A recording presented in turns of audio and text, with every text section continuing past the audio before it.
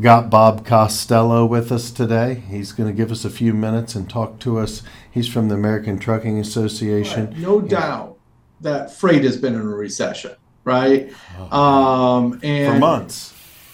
Yeah, it's been a while. I think we're close to bottom. Independent contractors that are in the spot market, and this is important, and went out and bought that really expensive used trucks during 2021 and early 2022. Yep. But I don't think interest rates are going to come down anytime soon, and we still have a few more quarters where rate hikes really haven't fully taken their effect. Inflation's down, but it's not where they want it to be, right? Where the Fed wants it to be. But I think we're going to get there. Do you agree or don't? For the fleets that are left, and what you described that happened just before the 4th of July, things could start to feel better because enough capacity, cumulative, really starting late last year, as you said, and you're right, it happened, but it didn't happen quite as much, or maybe it just wasn't visible. I do think, talking to some folks, it's more of it is going on right now. They will start to feel better, even if demand, all we really need is demand to level off and maybe even come up just a hair, and fleets are going to feel, it's going to feel different out there, because again, it's not like there's any data we can go to and go, a lot of these fleets aren't calling up FMCSA and go, hey, I'm going out of business, go ahead and take me out of your database, right? I mean, they wait for them to figure that out. And so, it's a supply side story that eventually, right, the industry will start to feel it. And I do think it's sort of a second wave that is transpiring right now. So if what you're sharing with us is a bellwether, I believe, the information, if you want real-time factual information on who's staying in business and who's not, it's not coming out of FMCSA. It's coming from the insurance providers that are getting their policies canceled. That's exactly what I'm talking about. That's what I said. I talked to them, the anecdotal evidence from them. Right. Just because you're small doesn't mean you fail in this environment, right? Correct. It's you're primarily in the spot market, and you went out and bought a bunch of really expensive used equipment. That was the killer, right? You didn't know it at the time, but that's what.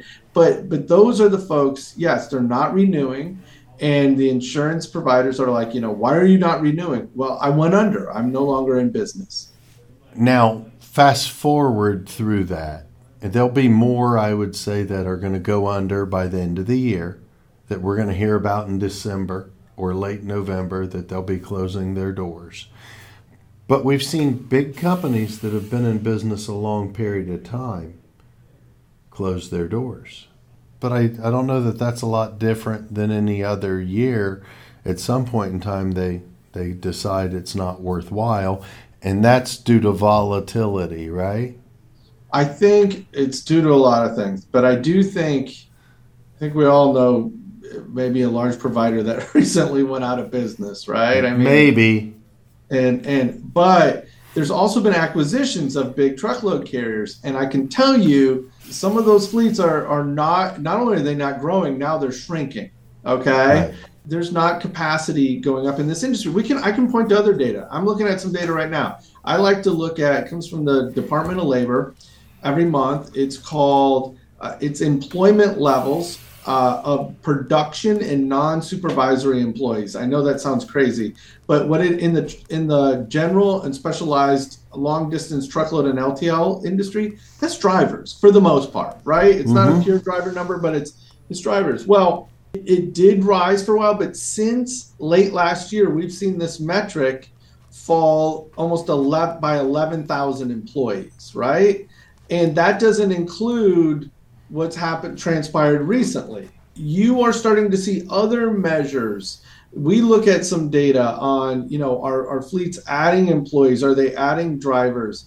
In the second quarter, they're not reducing their driver counts. These are contract carriers, right, on the truckload side. They're not reducing their trucks and tractor counts much, but they're not growing it really any either. right? And in fact, that group is still off about 5.5% from the pre-pandemic levels in terms of tractor counts. I would agree with that. So it is, and of course, I keep saying during the pandemic, the OEMs, because of all this supply chain issues, couldn't build trucks or enough trucks, and people are getting fraction of what they're ordering and stuff. And I keep saying, what does this industry always do during the really good times? They buy a bunch of trucks. What could they not do this past time? They couldn't buy a bunch of trucks. So you add it all up. All that's got to happen is if we can get demand, if demand starts to level off here and stop falling and levels off, maybe ticks up a hair, I'm telling you, it's going to start to feel different for those that are in the industry. Yeah, that made it to the other side. Correct. I would agree. I think that you're dead on. I have a lot of the 20-ish truck private fleets that are at 17, 18 trucks right now. Mm-hmm. I think the picture would have looked much different had they been able to buy a lot of equipment during the pandemic. Right. Then we would have a plethora, like in 07 to 10, of excess equipment all over the country sitting that the banks owned, which we're not absorbing now. So that may allow things to recover somewhat, I would say, more timely than it would have otherwise. So navigating this and trying to forecast, I think that there's going to be positives in the next 2 quarters that we're going to see through the holidays. I don't know that it's sustainable long term, but it's some positives for a foundation.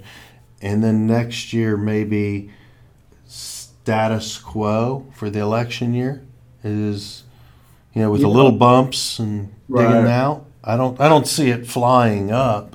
No, I don't either. But if we even got back to, let's say normally number of loads goes up about 2% a year on average.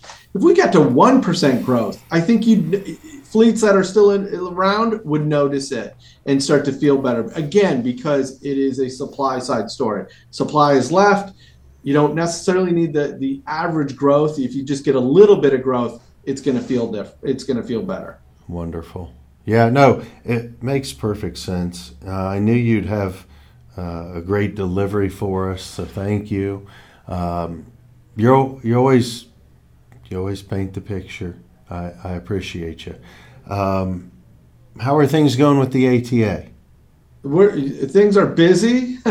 We got a lot of moving parts here, and on the environmental side, right? Yep. I mean, lots with California. We're doing that. We've got things on the safety side, and of course we got there's more and more infrastructure spending going on. That's great. We love that. By the way, we didn't mention, one of the things I do, you were, rightfully so, poking a little fun at me of my titles. It is ridiculously long. But no, it's impressive. I don't know about that. But I'm telling you, man, freight from Mexico continues to be strong. Wow.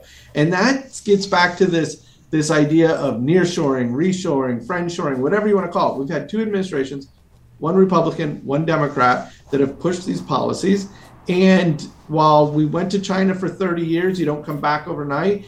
The reality is there are dribs and drabs of it that are happening, and we are seeing it in the data. So there's a lot of things that we try to do, my team tries to do at the border to make both the northern and southern borders as efficient as possible, and workforce development stuff continues to go on, even though the driver market has gotten easier. It is still, things in that area. So bottom line is it's been a busy summer. Yeah, I can imagine. Now, do you see a lot coming back into the U.S., or you think a lot of it's stopping in Mexico? I think the higher end production, in other words, production that is a lot of automated production. I mean, I love going to factories, by the way. It's one of my favorite things to do. And it is, I am always amazed at those when you see all the humans are doing is making sure the robots and the computers are working correctly. That kind of production can absolutely come back to the U.S., right? But anything that's more, Labor intensive? labor intensive, thank you. I think that kind of stuff is more likely Mexico. Okay. I mean, they're definitely, listen, compared to even, I've been to some factories in China, right? I mean, some are very high tech, others are not, some are more labor intensive. Same in Mexico, but I think it's, even though labor rates, I mean, people got to realize labor rates in Mexico are higher than that in China, right? So it's not, you don't save money on labor, but you're closer to the market. And so I think North America in general is gonna, I'm bullish on North American production, Canada, US, and Mexico, understanding that a bulk of it will be Mexico in the years ahead.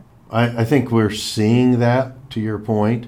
I think the ATA has been working hard from what we see and what I've seen. Mr. Boyle, Mr. Spear, everybody talking on Capitol Hill. I appreciate a lot of things that a lot of people do, but we appreciate the candid, the honest, genuine, fact-based discussions that we've seen a lot of. So please let them know we appreciate them and thank them. Appreciate it. And thank you so much for being on Stay in Your Lane.